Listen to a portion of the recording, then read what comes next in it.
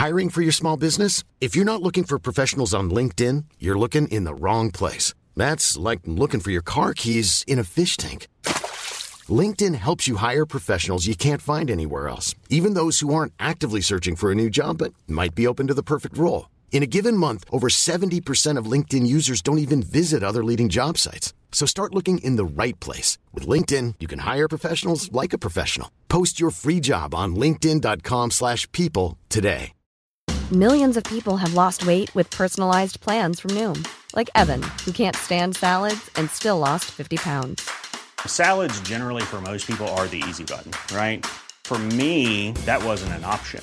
I never really was a salad guy. That's just not who I am. But Noom worked for me. Get your personalized plan today at Noom.com. Real Noom user compensated to provide their story. In 4 weeks, the typical Noom user can expect to lose 1 to 2 pounds per week. Individual results may vary.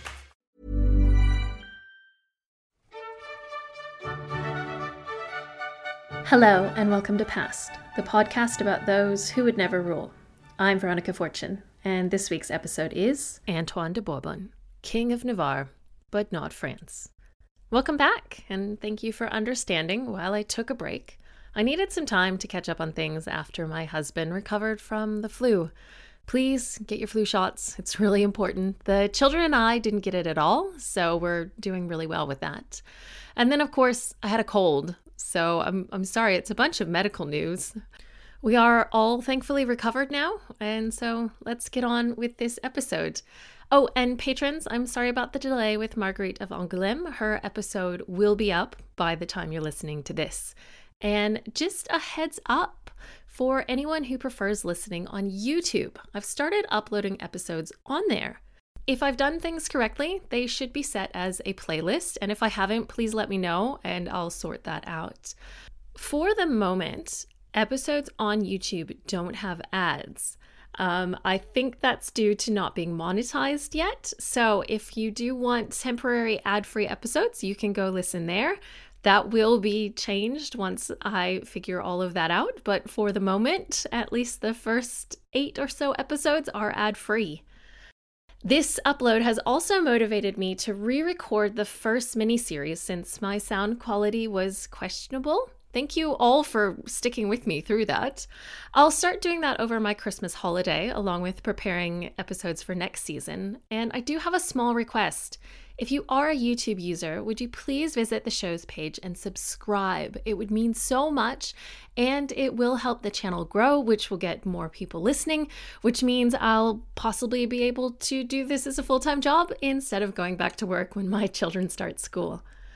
Oh, and before I forget to tell you, I've recently done 2 guest spots on Battle Royale as part of their Regency Madness series, covering the regents of Charles VI of France. For my first episode, I covered Louis II of Bourbon, and Ben covered John of Berry. For my second visit, I covered Charles of Orleans, and Ben covered John, Duke of Bedford. And I hope you will all give those and the other Battle Royale episodes a listen. I really had a lot of fun with them, and I'll include links in the show notes. Okay, and there's one more thing. After this episode, the one coming out next week will be about the French Wars of Religion, because it sets up the next 2 past well. After that episode, I'll be covering Antoine's brother, Charles, Archbishop of Rouen, Cardinal Bourbon, sometimes known as Charles X, though not the actual Charles X. And then an episode about Isabella Clara Eugenia. Patrons in the heir apparent and usurped tiers will get an episode about Catherine de' Medici. So I hope you're all looking forward to that. I've changed things around a bit. And don't forget, I will be doing an episode or 2 or 3 about Charles of Valois, because I totally forgot him while planning the series. Yet again, please don't poison me, Charles. As for sources on Antoine, well, there isn't a proper biography of him in English. So as with other minor subjects, I have been looking at everyone else's biographies and various histories of the time, and a few random references in research journals. So I'll include the journal links within my show notes, if I can. And the other sources were Queens and Mistresses of Renaissance France by Kathleen Wellman, The Age of Catherine de' Medici by J.E. Neal, Frederick J. Baumgartner's Radical Reactionaries, the Political Thought of the French Catholic League, and 2 books called The St. Bartholomew's Day Massacre. One by Barbara D. Diefendorf and the other by Ulrette Joanna. Okay, now on to Antoine. Sorry about that super long introduction. As those who listen to the Battle Royale podcast know, the name Bourbon is very difficult for me, so I will be calling Antoine by his first name throughout the whole thing and hopefully not screwing up all the Bourbons and calling them bourbon. But just think of the drink. All right. Antoine de Bourbon, eventually King of Navarre during Ux Oris, was, well, to put it honestly, rather unimportant when he was born on the 22nd of April, 1518, at least in terms of French royalty. In addition to his own father, Charles IV de Bourbon, who was only the Duke of Vendôme at the time, he was also behind Charles III de Bourbon, who was the actual duke and only 25 and married. You guys may remember him. Oh, and then in front of them was Charles of Alençon, who at the time was married to Marguerite of Angoulême, who will become Marguerite of Navarre, and Antoine's uncle via his mother. And then finally, Francis, son of Francis I, who was 2 months older than him. So that's 3 healthy men who could have their own sons, plus the king, Francis, and he would have 2 further sons. There is no way that in 1518 anyone would have thought Antoine would have come 1 musket shot and 20 years away from being king, or imagine that his oldest surviving son would actually rule. Of course, we can never see the future, and no one in the past could either. Antoine was, as I mentioned, the son of Charles de Bourbon, Duke of Vendôme, and Françoise of Alençon. This meant that at the time of his birth, his aunt by marriage was Marguerite of Angoulême. Antoine was the second son, but his older brother Louis died before his 2nd birthday. His parents had a total of 13 children, including Antoine's 4 brothers who survived to adulthood. I'm actually even more impressed to report that Antoine's parents only lost 2 children before the age of 20. Oh, and his mother actually had 2 older children from her first marriage. Yes, she gave birth 15 times and lived about 18 years after her final birth. She was actually 42 when she had her youngest child. Sorry, totally distracted by Antoine's mother. She must have been so tired. Antoine and his father were descended from a junior branch of Robert, Count of Clermont, the youngest son of Louis IX, Saint Louis. I have included a family tree screen recording that shows how much work it takes to get here.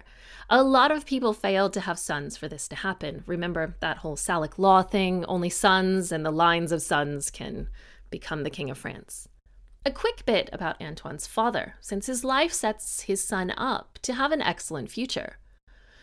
Charles had been elevated to the Dukedom of Vendôme, the first to hold the title, by Louis XII.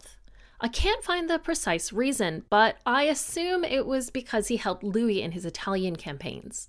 He had previously been the Count of Vendôme, which had been a title held by the junior lines of the Bourbons. Not long before Antoine's birth, his father had been appointed to Francis's council. In 1525, he was one of the few high-ranking men to avoid capture, and unlike his brother-in-law, Charles of Alençon, he wasn't accused of cowardice. There's more information about this in the Marguerite of Navarre special episode. Due to Francis being captured at the Battle of Pavia and Alençon's disgrace, Charles was appointed to lead the council. He, of course, approved of Louis of Savoy's management of the country.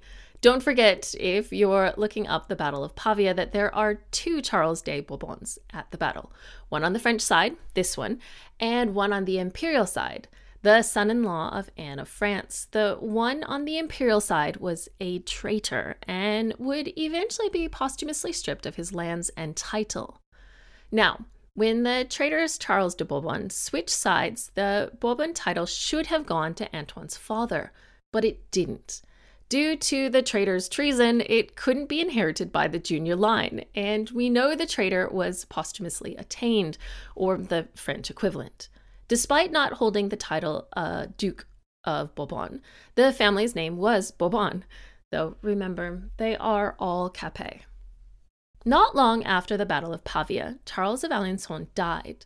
When combined with the treasonous Charles, this moved the junior Bourbon line to the front of the queue. While in theory, the treasonous Charles was next in line until his death in 1527, I feel like there was no chance the leaders of France would have welcomed him back. So let's just go with 1525 as the year Charles, Antoine's father, became the next in line after the king's 3 sons. While searching online, I find a lot of statements that Antoine's branch of the Bourbon dynasty was disgraced due to the traitorous Charles' treachery. I'm really loving this. But based on Antoine's father's position, I think it's more mild than implied. Plus, this junior line of the Bourbon family was basically not related to the treacherous line, other than the fact that everyone is related. But I've checked. These really are the 2 least related lines. While this moment may not have made things super difficult for Antoine, someone much closer to him will make his life very difficult later. Back to Antoine. His father's closeness to the crown, as in being close to Francis and supporting Louise during Francis's captivity, meant that when Antoine became the Duke of Vendôme, when Charles died in 1537 at the age of 47, things went smoothly. Antoine was only 19, and this also made him the premier prince du sang, other than the king's sons. His mother, Françoise, hadn't received the Alençon family inheritance due to Marguerite of Angoulême, also known as Marguerite of Navarre, taking it after her first husband's death in 1525. And just a reminder, who was Marguerite's first husband and why did she get away with this? Her first husband was Charles of Alençon, the disgraced former premier prince du sang. And as mentioned earlier, Charles of Alençon was the brother-in-law of Francis I, which means that Marguerite was the sister of the king. The king had basically dispossessed the Alençon family for his sister's benefit. But as chance would have it, this means that in the long run, the family properties and titles came back through Antoine, because everyone is related. Marguerite's only surviving child, Jean, had been married to William, Duke of Cleves, in June 1541. This marriage was never consummated, and the bride protested it both verbally and physically. She refused to walk to the altar and had to be carried. She also refused in written form. She made it very clear she was not keen on this marriage. This marriage was annulled 4 years later in 1545. Antoine then married Jean in 1548, and apparently Jean was rather enamored with Antoine. They had known each other as children, and at the time of their marriage, Antoine was 30 and Jean was 20. And you can imagine she, thought he was this dashing, slightly older, significantly older man. And yeah, very sweet. Jean's parents hadn't actually supported this wedding because they wanted her to marry Philip, the future Philip II of Spain, and Antoine just wasn't good enough. When Marguerite of Navarre died in December 1549, her Alençon holdings would have gone to Jean, and therefore to Antoine and their heirs. Now, patrons in the heir apparent and usurp tiers already know a bit about Jean, and a bit more about her mother Marguerite from the latter's recent special episode. Please come see us on Patreon if you're interested in hearing special episodes. Marguerite had been known as a Catholic reformer, and I phrase this carefully because by all accounts, Marguerite was Catholic, thought the Pope was the head of the church, and probably most importantly, accepted transubstantiation, the idea that the bread and wine of communion are literally changed into the body and blood of Christ and not metaphorically changed. Despite this, Marguerite also believed that scripture should be read and readable by all, meaning translated into the vernacular, that corrupt monastic houses should be reformed, and priests and theologians should be held to a higher standard than they were currently held to. Jean's father, Henri of Navarre, was a bit more traditional and seemed to want to avoid rocking the religious boat. Antoine, on the other hand, had been raised by traditional Catholic parents. His maternal grandmother even joined a monastic order towards the end of her life. This means that Antoine went into his marriage as an Orthodox Catholic. Antoine and Jean had their first son, Henri, in 1551. No, not the Henri that makes Antoine a past. That's Henri's older brother. This first son died in 1553, right before his younger brother, Henri, was born. This second Henri will become Henri III of Navarre in 1572 and Henri IV of France in 1589. They would have 3 further children, Louise, Madeleine, and Catherine, though only Catherine, born in 1559, would survive to adulthood. Antoine would have 1 illegitimate child, Charles, who was the Archbishop of Rouen from 1594 to 1604. It appears that Antoine's illegitimate son was close to his legitimate siblings. I don't know what Jean thought of this. She may not have been as thoughtful as her great-great-grandmother, Valentina Visconti, but she was deeply in love with her husband and seemed to forgive this fault. Others she will not forgive. In 1555, Antoine became king. Well, sort of. Unlike the rest of the world, Navarre seemed to have figured out that naming things for monarch, women were queen, if they were the queen regnant, and men were king, not prince consort, if they were married to the queen. This may be because the first Navarrese prince consort was also a king in his own right, Philip IV of France, Jean's 7 times great-grandfather. I do hope I got that number right. Once Navarre's second queen regent, Joan II of Navarre, you may remember her, and her husband became rulers. Her husband was called king. In their case, he did do a lot to manage the country, and they were probably more co-rulers than most couples we've seen. By the time this Jean became the Queen of Navarre, it was just normal to call the consort king. So while Antoine was king jure uxoris by right of his wife, he was just called the King of Navarre. The couple were crowned in a joint Catholic crowning.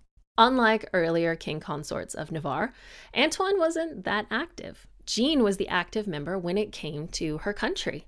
Antoine, on the other hand, needed to be active in French court, which means he spent a great deal of his time there, mainly in Paris. I need to talk about Jean a bit more before getting back to Antoine. Her mother, Marguerite, had welcomed Reformed priests into her household, including her chaplain. There is a story that while France was dealing with the fallout from the affair of the placards in late 1534, that Henri II of Navarre slapped Marguerite across the face when he caught her praying with some of her Reformed chaplains. Let me mention quickly, slapping your wife is not okay in any century and would have been just as shocking then as it should be now. Due to this, Marguerite's biographers, Patricia and Reuben Chauclain, think Jean may have waited until her father's death to convert to Calvinism. And that's just what she did in the first year of her reign. She publicly converted to Calvinism. I'll be using the words Calvinist and Huguenot interchangeably throughout this episode and future ones. Just know I'm talking about French Protestants who followed the teachings of John Calvin. The gasps and pearl clutching would have been fun to watch when the rest of France found out what Jean had done. Today, most of us don't think religion should have anything to do with politics. Okay, we wish religion didn't have anything to do with politics. In this period, though, there was no way for politics to not involve religion. The King of France wasn't just the King of France. He was the protector of the Catholic Church in France. His coronation included mainly religious aspects. I'm sure plenty of you saw the coronation of Charles III, King of my country, and just a few others. It was very religious. And that's in a time when religion isn't in our everyday lives. Well, for most of us. In the late Middle Ages, though, religion was everywhere. The various bishops carried out assorted royal vestments, and most importantly, the king was anointed with holy oil. This anointing raised the king to a higher, more holy level. Remember, all the way back to our first past, Robert Curthose, who wouldn't attack Henry I because Henry was the anointed king. Curthose was a man who respected the religious rules of the day. The full title of the French king in English was from 1422, some version of "By the grace of God, most Christian king of France," followed by his subsidiary titles like Duke of Brittany. If a king allowed faiths other than the Orthodox Catholic faith to flourish under his rule, then it could be seen that his rule didn't have the full support of God. In addition, having everyone follow the same religion brought the support of the church and in many ways helped with cultural cohesion and stability. And don't forget, in this time, churchmen were the people who could read, so they were often carrying out official government duties. You can't just ignore the church. Antoine's oldest and only surviving son, Henri, was baptized Catholic, but raised primarily by Jean, which explains his eventual Calvinist faith. When Henri was still a child, Antoine and Jean took him to French court. This isn't odd. Navarre was a client kingdom of France. In 1557, Antoine suggested that Henri, his son, be betrothed to Henri II and Catherine de' Medici's daughter, Margaret. This marriage would eventually happen, and it will be intense, and I'll cover it in the Wars of Religion episode. Just something I don't want to forget to mention.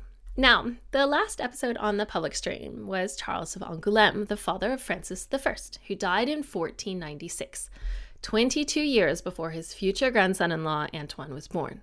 At this point, around 1555, leadership in France had changed a bit. Francis I, Charles of Angoulême's son and Antoine's uncle-in-law, had ruled from 1515 until 1547, at which point his son, Henri II, had become king. Henri was actually a second son, but his older brother won't be getting an episode yet. Let me know if you're interested. Henri's wife was Catherine de' Medici, and they had 10 children, though only 7 survived childhood.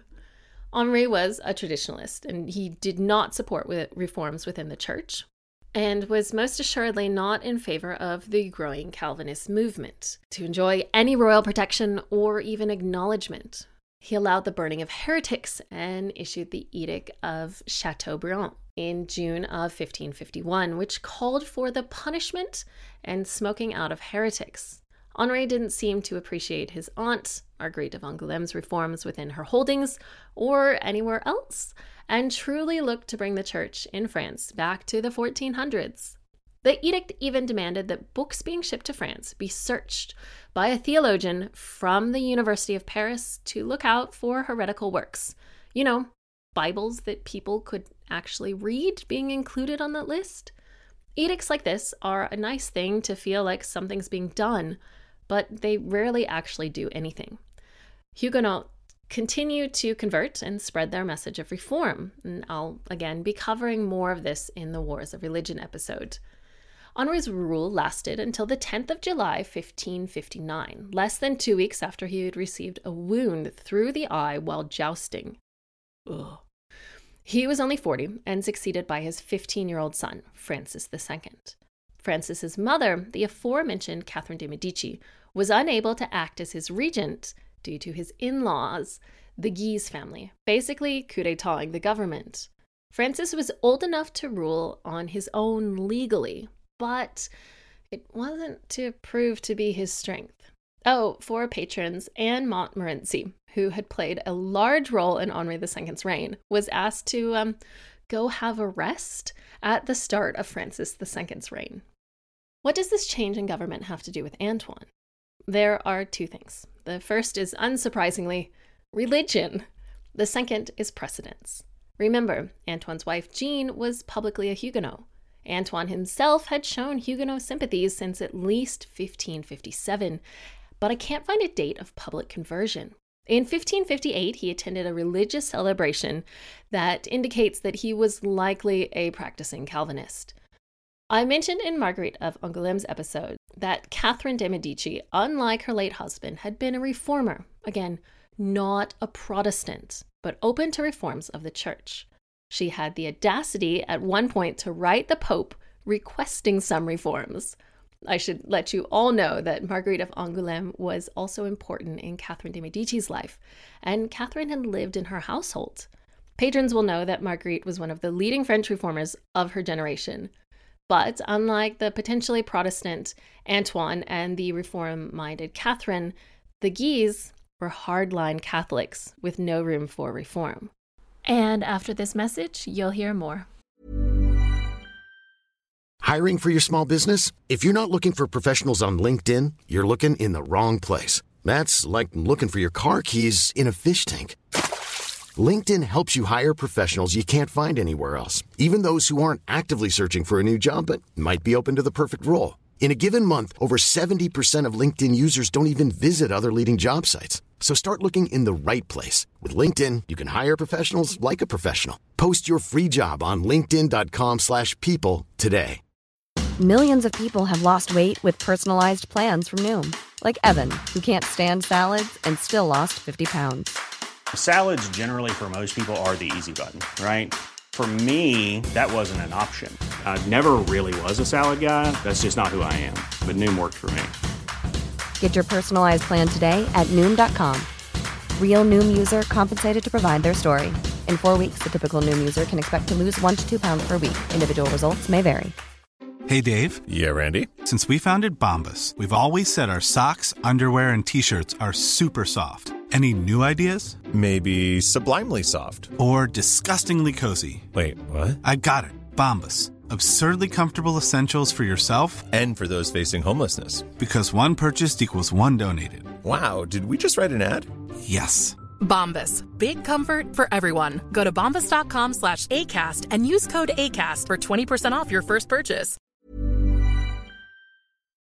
Charles, the Cardinal of Lorraine, who was also the Archbishop of Reims, whom I'll call Cardinal de Lorraine, and his brother, Francis, Duc de Guise, were both cousins to Antoine through their mother Antoinette of Bourbon, and the uncles of Mary, Queen of Scots, Francis II's wife. They were also not royal, as in not Ponce du Sang.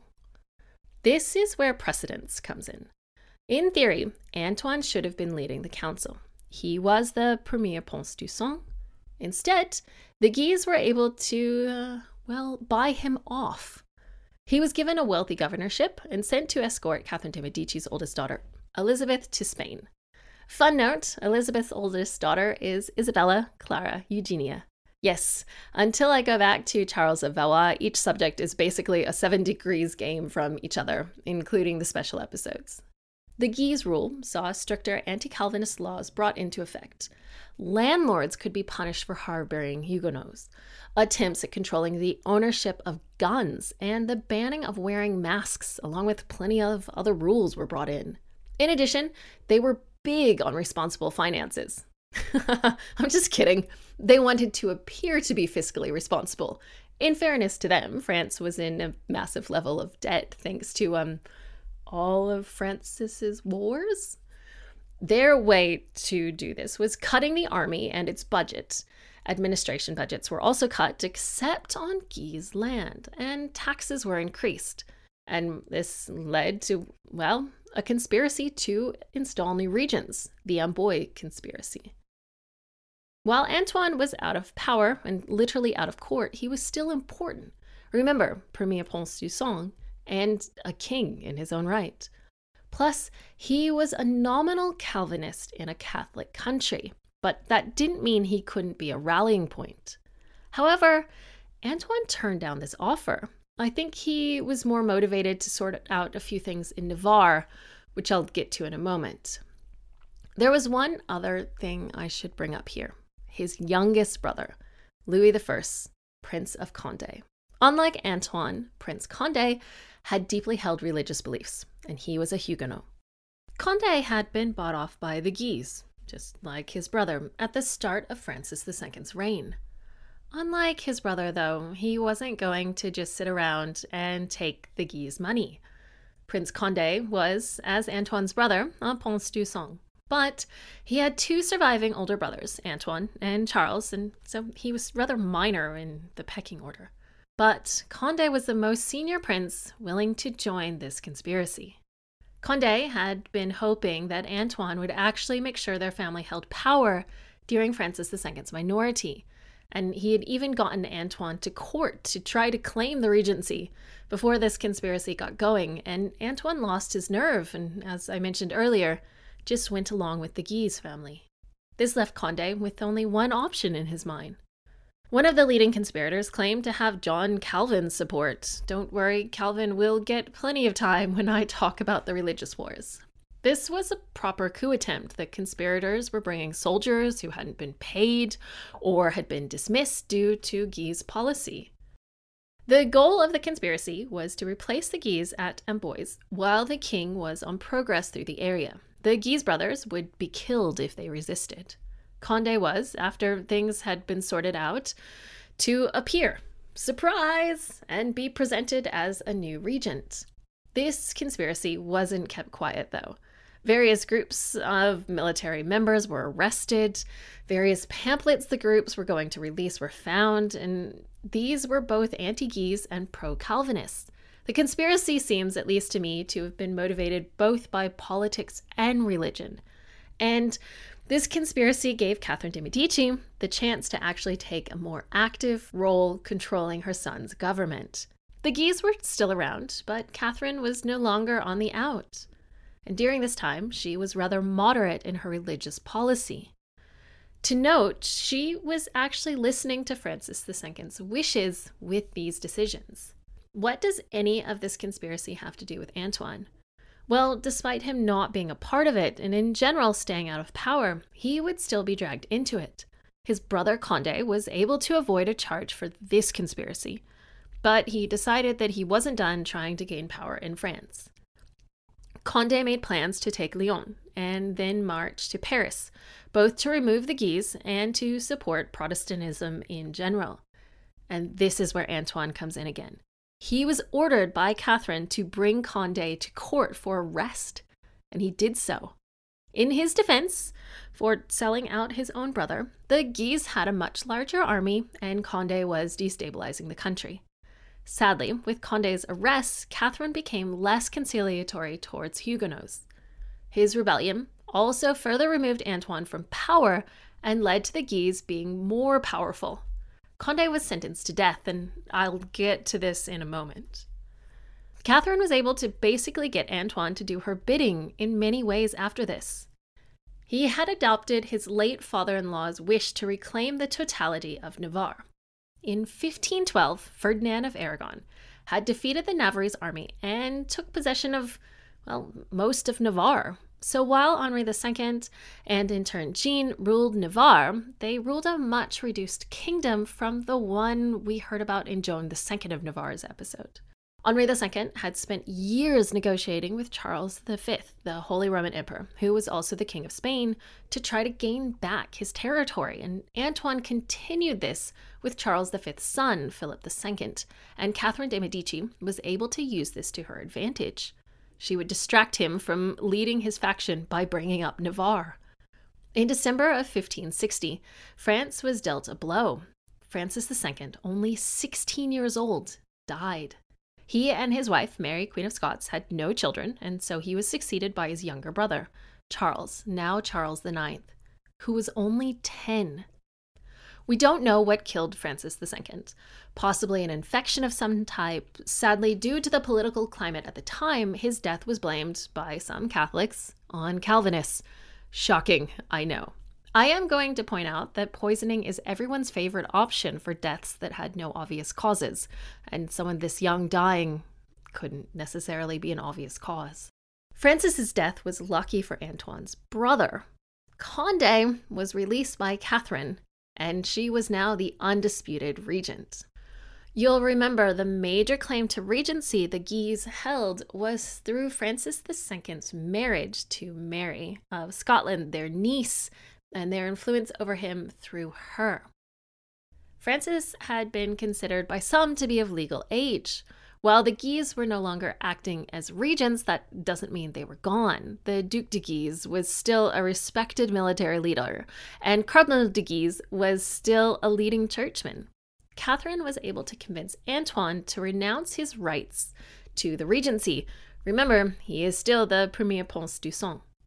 He was appointed Lieutenant General of France, which honestly isn't a bad title.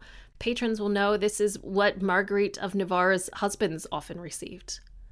Patrons should also know that Anne Montmorency was recalled. Catherine wasn't trying to include Antoine in government out of the goodness of her heart. She was hoping that having a Protestant faction would act as a counterbalance to the Catholic factions of the Guise and protect her power. Sadly, Antoine just wasn't the man to do this. It does appear that she was trying to remove religion from politics, at least at this point. And she was a woman ahead of her time in this. Religion and politics are so deeply intertwined that splitting them was next to impossible.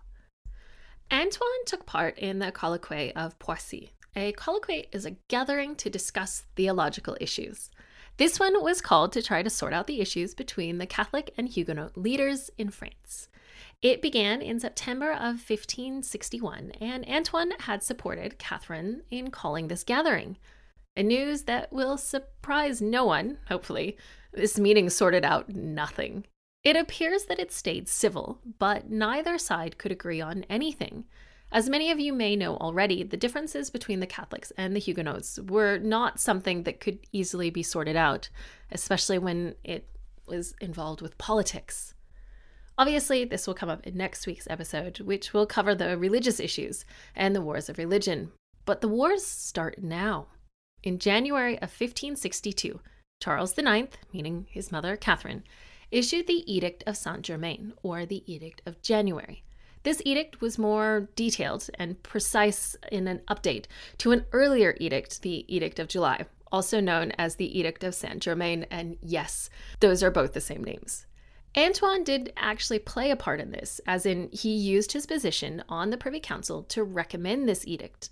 This edict gave Huguenots the right to practice, but didn't recognize that the religion had approval from the king. Worship could occur on noble estates, so all of Antoine's wife Jean's holdings would be allowed to worship in the Calvinist practices. Worship could be in a private home if it were for the members of that household. Worship could not occur in former churches or within cities except for noble estates. This means that worship was allowed outside of cities and in open areas. And no one was to interfere with worship other than the king's officers, and magistrates were expected to help if worshippers were harassed. The ultimate hope was that there would be a reconciliation between the two churches. And yes, people were being a bit too hopeful. Obviously, these rules wouldn't make either side happy. Catholics didn't think Protestant worship was valid and saw it as heresy, and Protestants thought the Catholic Church was corrupt, superstitious, and rotting from the inside. Of course, there was resistance on both sides. While Antoine had encouraged the crown to update the Edict of July, he voted against the new edict in council. His younger brother, Condé, totally supported it. Parliament outside of Paris supported the edict quickly, but Paris, as you might have guessed, was slow to register the edict. Oh, there will be a This Too Shall Pass explaining French Parliament coming on Wednesday. The edict was finally registered in the Paris Parliament on March 6th, and even with that, it was still not popular. In fact, despite this attempt to protect both sides of the religious divide, things went more wrong before the edict was registered. On the 1st of March, 1562, the Duc de Guise was traveling to Paris through Oisy-sur-Blaye, or just Oisy. As I've mentioned multiple times, men like Guise don't travel alone. He had his forces with him. By the way, he was traveling to Paris to help Antoine put a stop to the Edict of Saint-Germain. Oisy was a royal town, and one that the Guise family had a deep connection to. Despite that, the town had an extensive Huguenot presence, and he had tried half-heartedly to remove the heresy from the city previously. On the 1st of March, there was a large Calvinist service with about 500 worshippers taking place in a barn near the Catholic Church and the Guise Castle district. Guise was apparently enraged by the service and called a meeting at the local church with the local Catholic priest and the city's provost. These men told Guise that he should break up the heretical worship.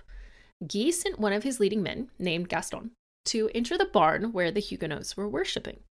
Gaston's entry was barred, so he forced the door and started killing worshippers. With his attack, the rest of Guise's men followed. Now, note, I haven't mentioned an order from Guise. It appears that he didn't actively order an assault, but regardless of his culpability for the attack, he apparently didn't step in to stop it. 50 of the worshippers, including one child, were killed in the massacre. Interestingly, this event, called the Massacre of Wassy, may be the first use of the word massacre in the sense of killing a great number of people in a short period of time. This massacre is likely the match of the powder keg of religious strife in France. As expected, this was a shocking event in France. One of the leading military leaders in France had allowed an attack on unarmed civilians to happen on his watch in his family's holdings. Guise was ordered to Paris immediately by the Dowager Queen Regent. He was welcomed as a hero by the conservatives in Paris, as would be expected. Catherine, realizing things were going very wrong, ordered both Guise and Condé to leave Paris. Condé complied, Guise refused. Condé then marched on Orléans. This is where Antoine had the chance to prove himself. He could have stood up for his Huguenot beliefs, supported his brother, who had originally gone to Paris to assist Catherine and the royal family, and possibly find a middle ground in France for religion. No, I know it sounds great, but that's not even a little of what happened. Instead, Antoine chose Catherine's side, and in doing so, reconverted to Catholicism. This would lead to his estrangement from his wife, Jean, who had been at court with him. I can only imagine how devastating this would have been for her. It would be like Philip suddenly liking Joe Rogan. Please, darling, don't do that. Jean, as imagined, stood by her religious convictions, and she actually left Paris not long after for Bern, the capital of Navarre. This was a moment that Antoine truly could have helped Catherine, who had tried to thread the needle of toleration, actually succeed, and his choice to change religion at this moment will be contrasted with someone very close to him at the end of the episode. He seems to have not held his Calvinist beliefs closely, and he set them aside in the moment of that group's most need. With his decision to follow Catherine's lead, Antoine made some interesting decisions. He ordered all Protestants out of Paris. It's probably a good thing his own wife had already left, and I'm going to assume his son was also with her. He was about 10 at the time. Henri's Calvinism will come up soon. Antoine was originally sent to Orléans in June to try to capture his own brother. Condé retreated, and royal forces then retook Bourges. Antoine's wife, Jean, while traveling to Bern, allowed her troops to sack Vendôme, his city. He ordered her arrest with plans to put her in a convent. She managed to avoid his men and reached Bern before they could take her, which put her on the Navarrese side of the border. Allowing her men to sack Vendôme wasn't exactly her finest moment, but her rush to Navarre is quite impressive. Antoine was then sent to Rouen to besiege Huguenot forces there.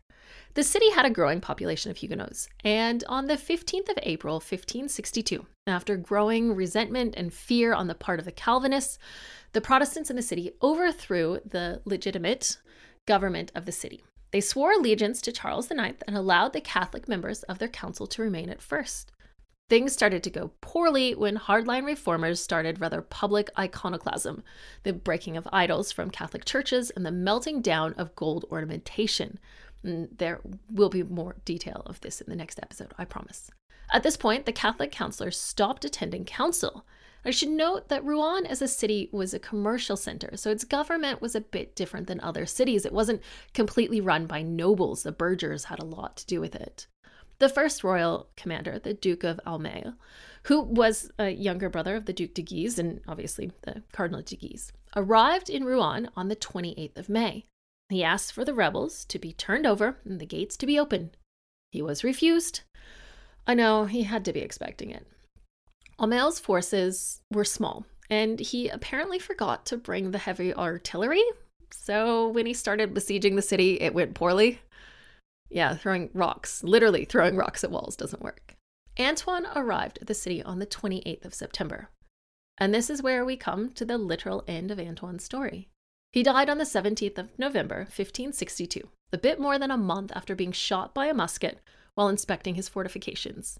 Jean, who, remember, loved him dearly despite all his flaws, requested safe passage to be with him at the end, but didn't receive permission in time. His mistress did make it there, though. there are rumors that his last rites were Calvinist, not Catholic, which leaves Antoine's religious convictions a bit of a mystery.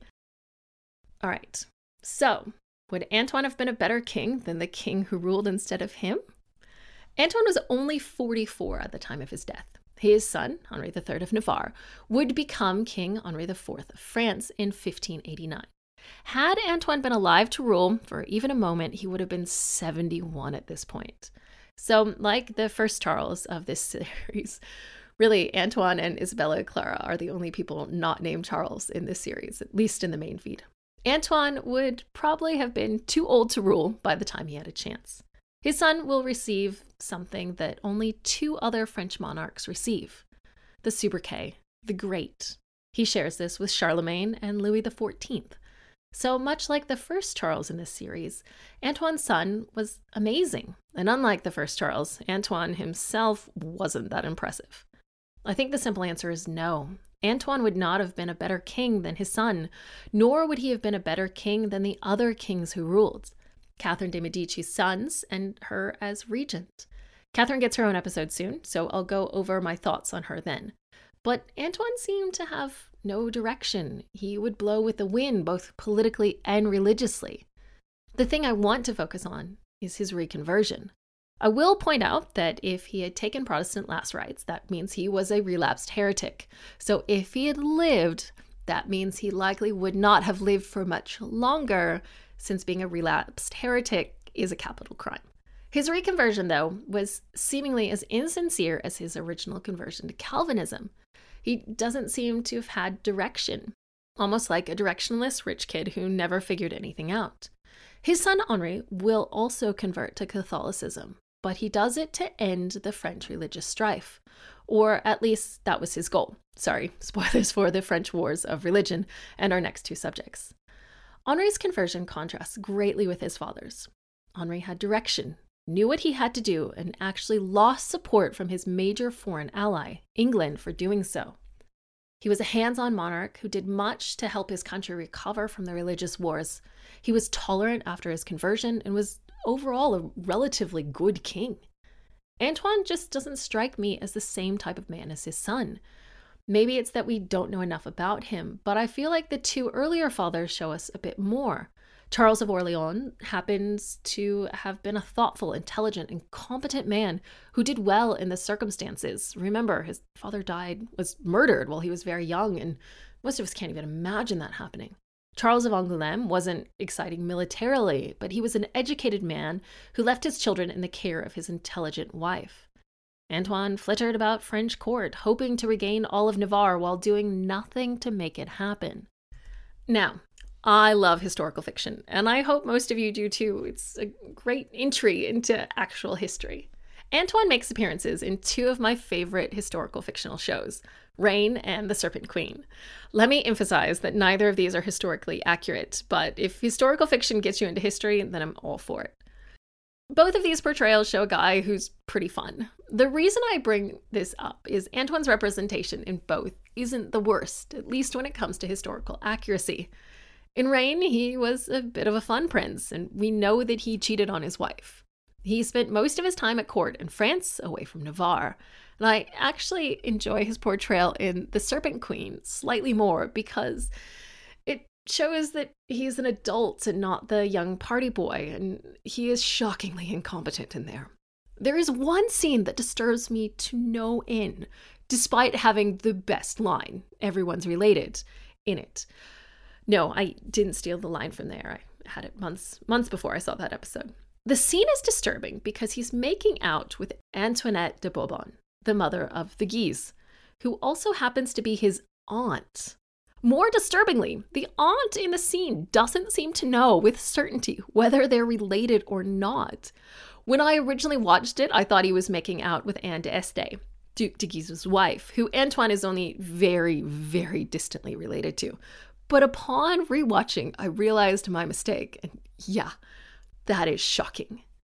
Next week, we'll be learning all about religion in France, and it's going to be a bit of a ride. I will see you all then. Thank you for listening to Past. I can be found on Twitter, Facebook, and Instagram at PastPod. That's PASSEDPOD. please feel free to email me at passpod@gmail.com. I have a Patreon that can be found at patreon.com/pastpod.